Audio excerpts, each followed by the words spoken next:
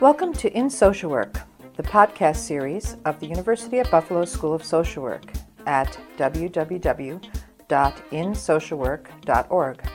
We're glad you could join us today. The purpose of In Social Work is to engage practitioners and researchers in lifelong learning and to promote research to practice and practice to research. We educate, we connect, we care. We're in social work. Hello, I'm Charles Syms, your host for this episode of In Social Work. The National Association of Social Workers Code of Ethics identifies 6 core values of the social work profession. One of those values is social justice. This value states that social workers are to pursue social change on behalf of vulnerable and oppressed people. The profession's Code of Ethics specifically asks that social workers focus efforts at addressing discrimination and other forms of social injustice. To meet this challenge, social workers must be sensitive to and knowledgeable about the oppression, marginalization, and the disenfranchisement of people. Therefore, it is essential that social workers in training be provided the opportunity to learn about and explore the inequities faced by the individuals and groups they will come in contact with. However, these can be sensitive and uncomfortable topics for students. Therefore, how these discussions are managed in the class are important. This podcast is the first of a 2-part panel discussion on exploring systemic racism. The discussion is not meant to be instructive of how to lead these conversations. Instead, they are discussions on how the panel's instructors have approached the topic. The hope is that this will be a vehicle for dialogue by and among other instructors who teach this content.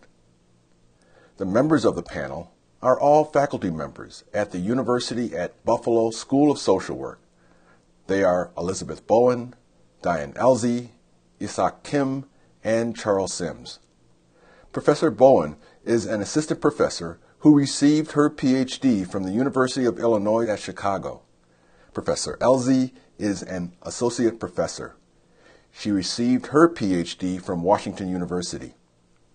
Professor Kim is an assistant professor who received his PhD from the University of Michigan.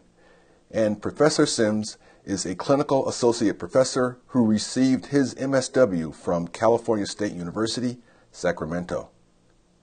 The panel met for this discussion in April of 2015.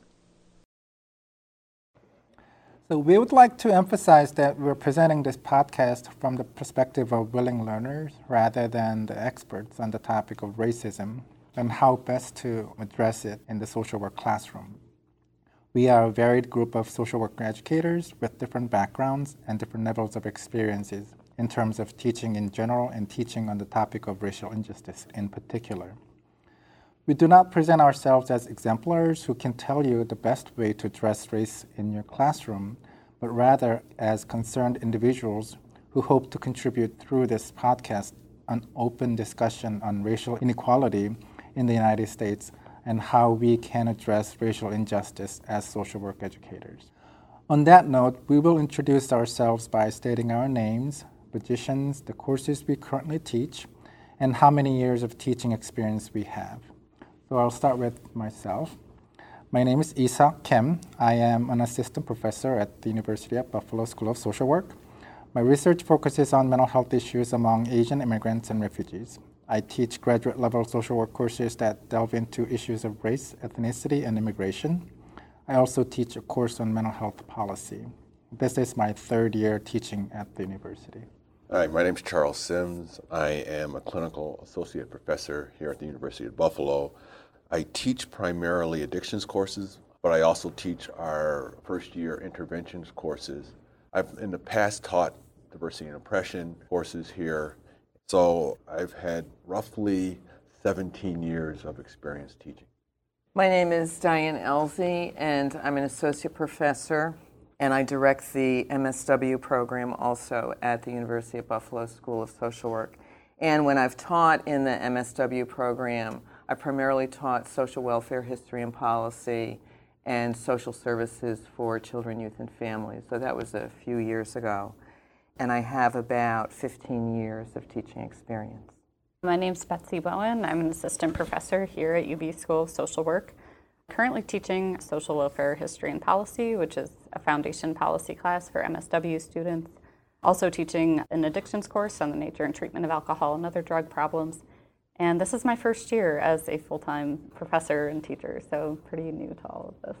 So thank you for your introductions. And I guess the first question that we want to reflect on is, how do you or don't you use your various intersectional identities in teaching social work courses and in other settings with students? Charles, do you want to start?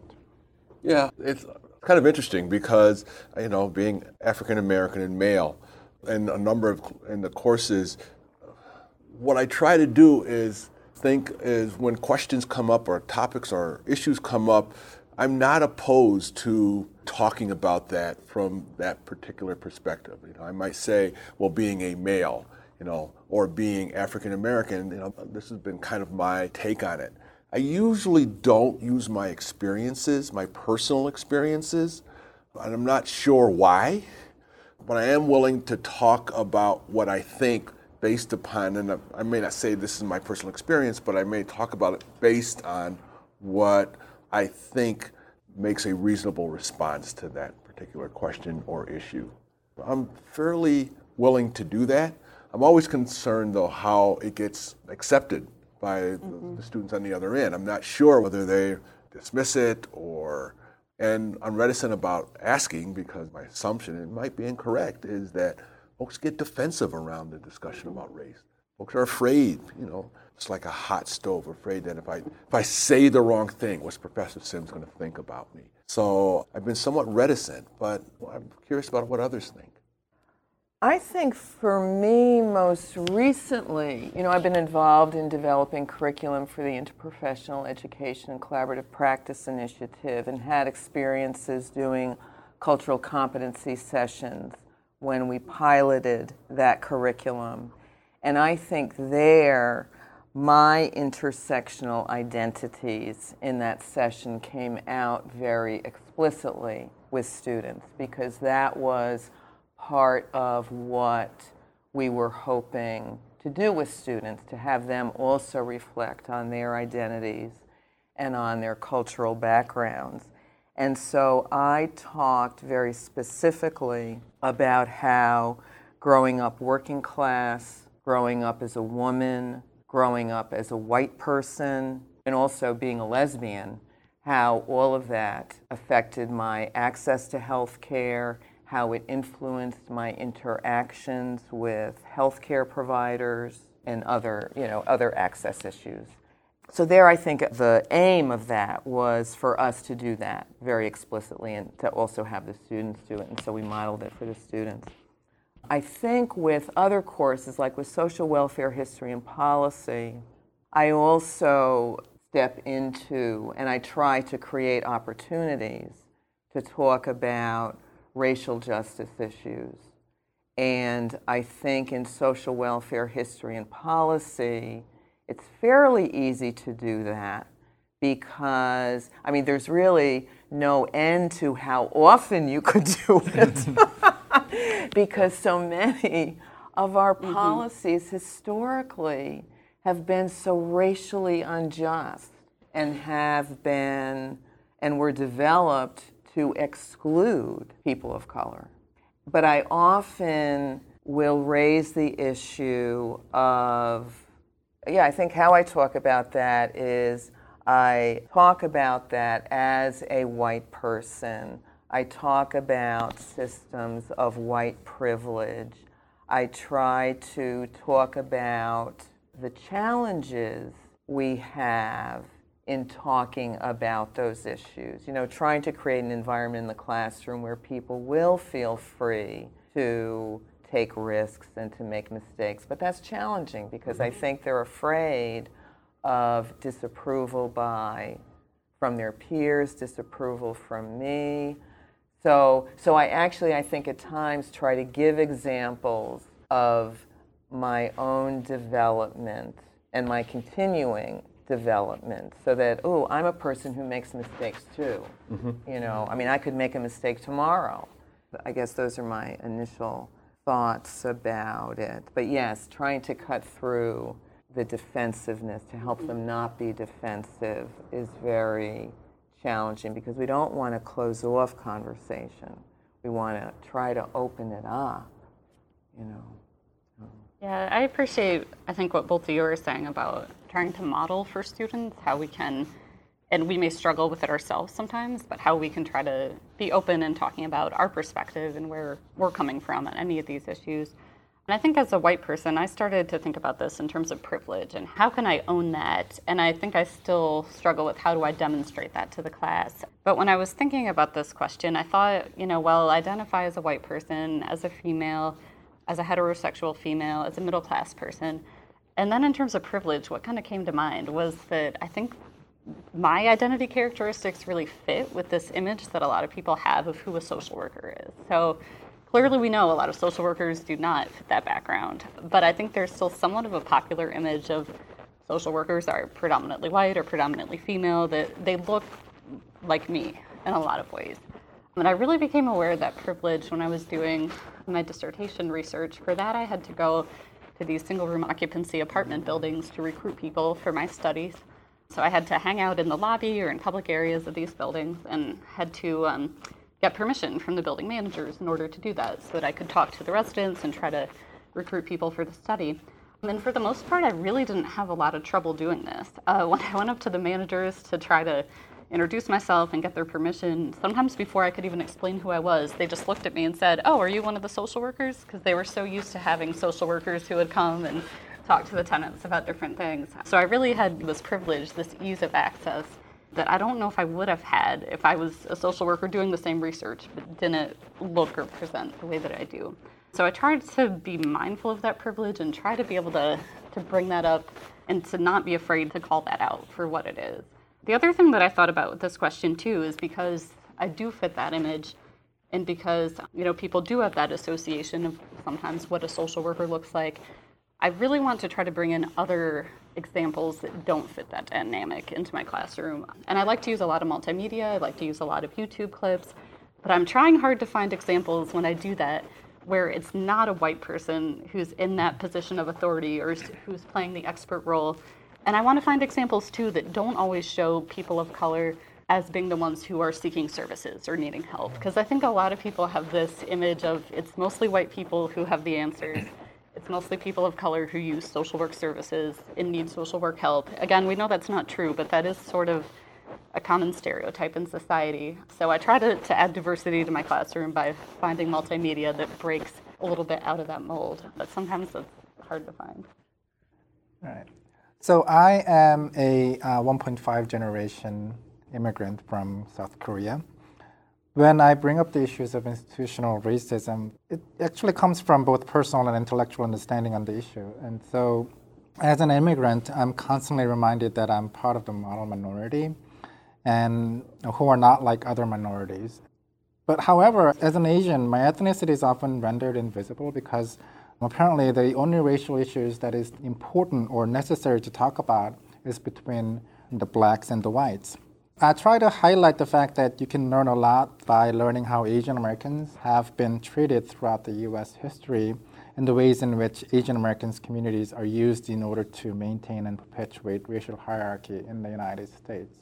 And the fact that not a lot of students, the social work students, are aware of the U.S. history in general, but rarely are aware of the issues that relates to Asian American in the United States. I feel like it's my responsibility as an Asian American to bring up that issue and how that creates sort of disparities or myth that there are a good minority and there are bad minorities. And creating that dichotomy really creates further separation among the people of color, which is in the grand narrative of the racial injustices, is maintaining and perpetuating that status quo. I feel like I am in a position to share those thoughts and experiences personally and professionally in talking about how the racial issues are integrated in every aspect of our own social work profession. As you were talking, I was thinking about our immigration laws through history and how we, the incarceration of, and the seizing of the land of Japanese immigrants and all of that. And I started to think about, which, we cover in social welfare history and policy. And you're right, students have no idea about the history, about the treatment of Chinese Americans, except maybe they heard about how we exploited Chinese people on the railroads, but that might be the extent. But I remember a student in one session of social welfare history and policy saying, this class makes me so angry because there's so much that they didn't know, and then learning it not until college, I think, is part of what makes them feel angry. Why didn't we know this sooner, this history? We've gotten such a distorted history in our educational system. To add to that, I think part of the issue, problem, or whatever is how do we help students understand that it's still alive today? That there are issues that still exist, even in this so-called, what people have been bantering around, this post-racial kind of society that we're supposed to be in at this point in time. And we have many examples that is not accurate, but there seems to be this kind of, okay, that's all in the past, we can now move along and move forward without ever really addressing or understanding the past and the mistakes and the depth of some of the injustices that occurred to people of color in the past. And I'm not saying people got to apologize, but they got to understand. What I want students to kind of get, and I'll give you an example. When I was first starting out in professional practice, I was a CPS worker, knock on the door CPS worker. And I'm African American, I'm in a predominantly African American community, but it took me a while to understand that for a lot of folks, I was still from downtown. And I had to understand that part of that is embedded in that social, political, historical piece of who my authority, my power represented. Now, I probably was given more of a benefit of a doubt, but it still existed. So what I try to help young students, social workers understand is, I know that you're nice people and that you want to help people, but you got to understand that for some of the people that you're dealing with, their reality is different. And you have to work to overcome that. And I'm sure we'll talk more about some of this later, but it's working on self. It's not working on them. I think that's why addressing this idea of intersectionality within yourself is so critical in knowing the limitations of social workers as you sort of plan ahead in your professional career. But at the same time, we have this sort of wonderful ways of relating to each other because we have different intersections of our individual characteristics, whether that's based on race, based on gender.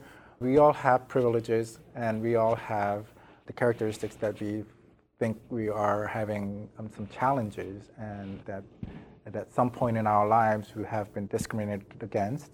But at the same time, we've been privileged. I mean, I have to say that as a male, I have been experiencing a lot of privileges that many and all of the females and women weren't afforded. So that's not always possible unless you are given the chance to explore the intersectionalities, the identities that you knew it along, but how that actually impact the kind of the work that you're going to be doing as a social worker, especially in kind of these sort of authority figure that you're going to become in order to do the work and impact the larger community. And I think what emerges from that we can do with students both inside the classroom and in many places outside of the classroom is teach them how to be an ally with different groups that they may not be a part of. And I think that can be very empowering for students. So what are examples of how you address institutionalized racism and racial injustice in different social work classes that you teach or in other settings where students are present?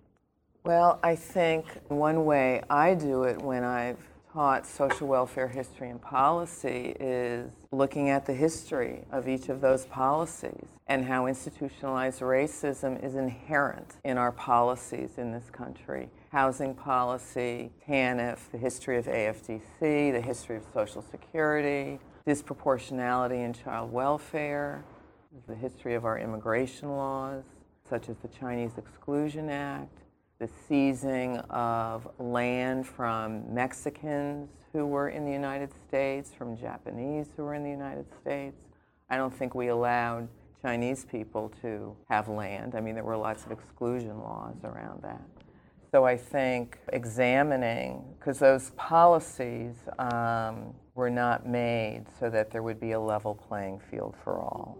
So I think that that is a big one. And then I think, as the MSW program director, I think that supporting student activism and them organizing events in whatever ways we can do that is really important. I think having issues around institutionalized racism on our Facebook group page for MSW students, I think pointing them to additional resources, trying to make those linkages for them outside of the classroom is really important. Encouraging them to go to community events and really trying to advertise those community events around the school and to support students in going. I mean, I think those are just some of the ways I think about trying to do that. I use things in class, like in interventions, we'll talk about, people have all these great interventions that they want to incorporate and they want to use with clients. And we spend time talking about the research and who's part of the research. And, so what does that mean for the folks that you're working with? And how do you, as a social worker, then begin to think about, okay, so how do I move forward from there? I mean, do I just throw the intervention out because there were no African American families or no Latino families in it, or what do I have to do in order to think about utilizing interventions for client populations? Because let's face it, many of them work. It's a matter of how you think about implementing them with a particular population that might be different than the population that the research was actually done on. So we talk about that. In addictions, we'll talk about in policy courses, policy piece, we talk about the movement forward. There's some really good, actually some good YouTube stuff out there on the kind of the history of addiction in the United States and the treatment of addiction in the United States and policies there that surround that I incorporate. But I always wonder, is it, I guess sometimes you're wondering, individualized racism or discrimination is really easy for people to buy into and to see, because they can actually, they can see somebody being called a name or being refused housing. Institutional is much more subtle and I think much more difficult for people to see unless you're really willing to look for it and really willing to analyze what the issue, what really was going on. So when we talk about some of the laws that came about in the late 19th century, we've got to think about the backdrop of what was going on at that point in time with drug policy in the U.S. at that point. I think you two made a wonderful point. And I think when I teach classes and try to bring up the issues of institutionalized racism, I try to highlight first the historical practices that actively limited full participation by the people of color. And like what Diane mentioned earlier about the Chinese Exclusion Act in 1882, and also the 1942 Executive Order 9066 that effectively deported Japanese Americans across the western United States and just exploited their lands. So I think there are some sense of surprise, again, and realizing these were being included and being incorporated into the legislation and the practice and was rationalized as a national security issue. But when you think about it in a more Korean sense, that these sort of institutional practices were only applied to people of color and communities of color. And we have to sort of begin to have a conversation. Why do you think that's the case? And how do we think about the issues that are like 100 years old and even 200 years old and how it actually reflected in current practices. And I asked the students then to identify some of the current institutional practices around housing, around healthcare, around issues regarding education, and obviously the criminal justice system, and try to just kind of uncover the institutional aspect of enduring racism that still goes on unless we are willing to acknowledge that and have the conversation of the fact that, yes, the institutional racism is not as bad as it was at slavery time, but underneath it all, we're still having the issues, and perhaps more because it's so hard for us to catch them and hold them accountable for this perpetuation of status quo that privileges those who are in the majority. Well, I think we do have a new system of slavery called mass incarceration, and I believe the forensic social work course addresses that. But having students understand, well, what explains this mass incarceration of Black and brown men particularly that we see in this country? And I think that's the culmination of a number of different policies that we've had and directions that we have that policymakers have taken this country in. Additionally, the impact of a couple hundred years of racial discrimination that legally may be something you can't do today because we have a system of laws, but the impact of that, it's like a wave, right? The impact of that has moved through our history, so that if we're talking to people, well, the rationale is, well, they committed crimes. Well, that may be, but how did we get here? How did we get to the point where people may see that their only viable option is to do something illegal in order to have a reasonable standard of life, have some of the things that you and I see on TV all the time, that becomes a viable option. And we have a system where we are very willing to lock people up, where we make no bones about that. We're one of the most incarcerating a country that incarcerates. We are the number one most incarcerating country, right, on a per capita basis. Yeah, exactly. We're very willing to do that. But we don't necessarily, and sometimes I feel for students because they come from the school and they have these ideas, they've been exposed to this in the class, but they don't have enough information or enough strength to withstand the pummeling they get. So one of the things we talk about is, how do you survive as a social worker in a place where you might find yourself in an interdisciplinary platform, you might find yourself the only person there who's thinking from a macro perspective, who's thinking from a policy perspective. That it's easy, if you're not careful, you can find yourself caught up in those belief systems that continue to harm individuals and communities if you're not careful or if you're not thoughtful. So you gotta figure out a way to insulate yourself against those winds that may be coming your way. Yeah, it reminds me of, when I thought about this question, the number one issue that I always think of is with drug policy, which is part of my personal interest, personal passion. And drug policy is so linked so closely with incarceration and such huge racial disproportionality there. That's something I feel very strongly about conveying to students, certainly in addictions coursework and, in other policy classes too. And I agree that often institutional racism is a little harder to spot. It's harder for people to understand or put their finger on it. But in both my classes, I show, some of the data we have on this. We know that people of different races use drugs at pretty similar rates. There's really no evidence to suggest that people of color are using drugs at any rate higher, in fact, maybe a little bit lower than the rate at which white people use different drugs. But when you look at who's in prison for drug-related crimes, state prison, federal prison, it is such glaring disparities. And I find that a lot of people don't know about this. A lot of my students don't know about it until we talk about it and talk about this idea that incarceration is serving as the new Jim Crow because it's happening on such a large level and it's happening so disproportionately, especially to Black and Latino men and women too. So I find that they need that knowledge, and a lot of them don't necessarily have that because I don't know if that conversation has infiltrated into society, and honestly I don't know if it's infiltrated far enough even into social work. Sometimes we do keep our micro hat on, and so we know how to work well with people affected by addictions, but we don't see how that big picture plays out. And I agree, I want the students to have the tools to be able to talk about that in different settings.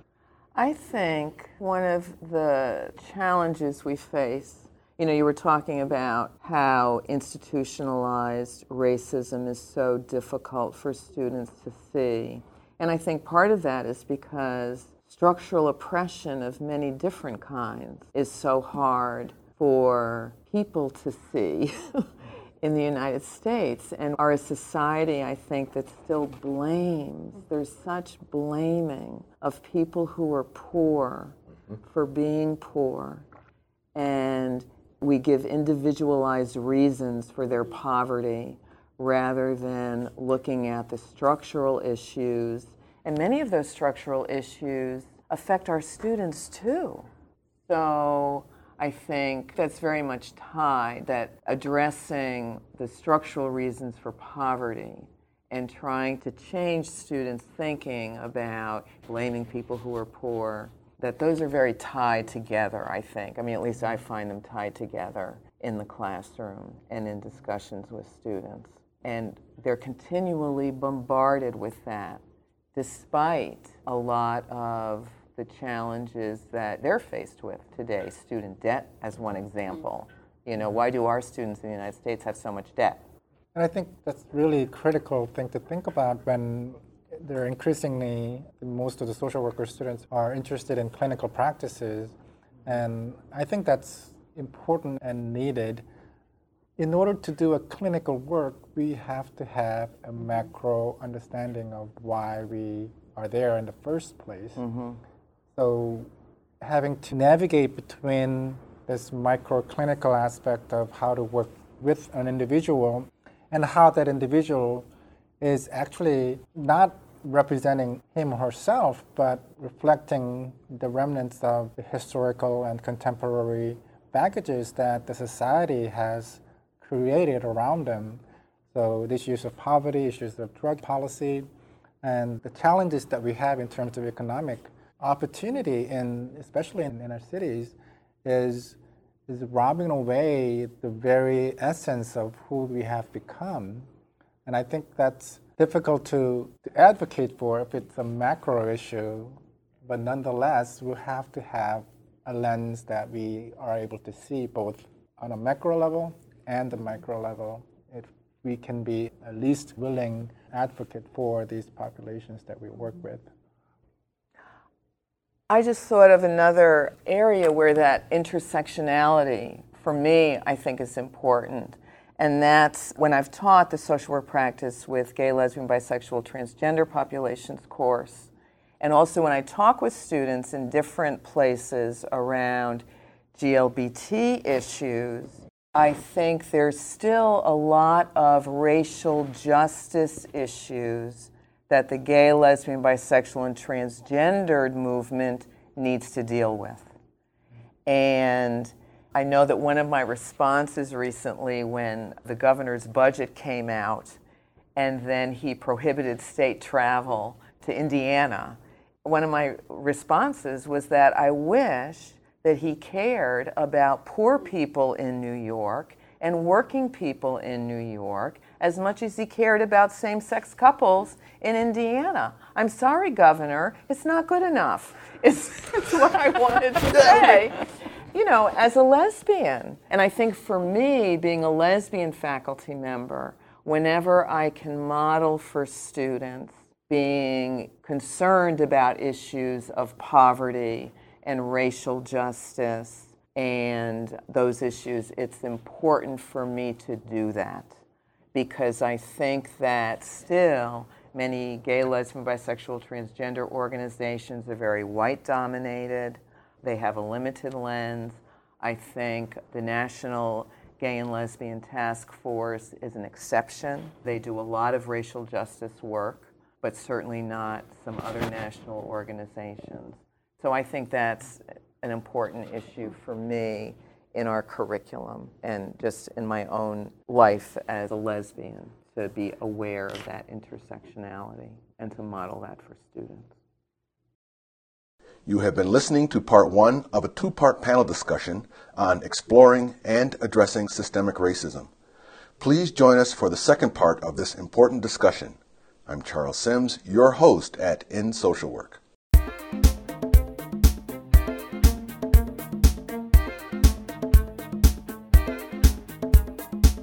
Hi, I'm Nancy Smith, Professor and Dean of the University at Buffalo School of Social Work. Thanks for listening to our podcast. We look forward to your continued support of the series. For more information about who we are as a school, our history, our online and on-the-ground degree and continuing education programs, we invite you to visit our website at www.socialwork.buffalo.edu. And while you're there, check out our Technology and Social Work Resource Center. You'll find it under the Community Resources menu.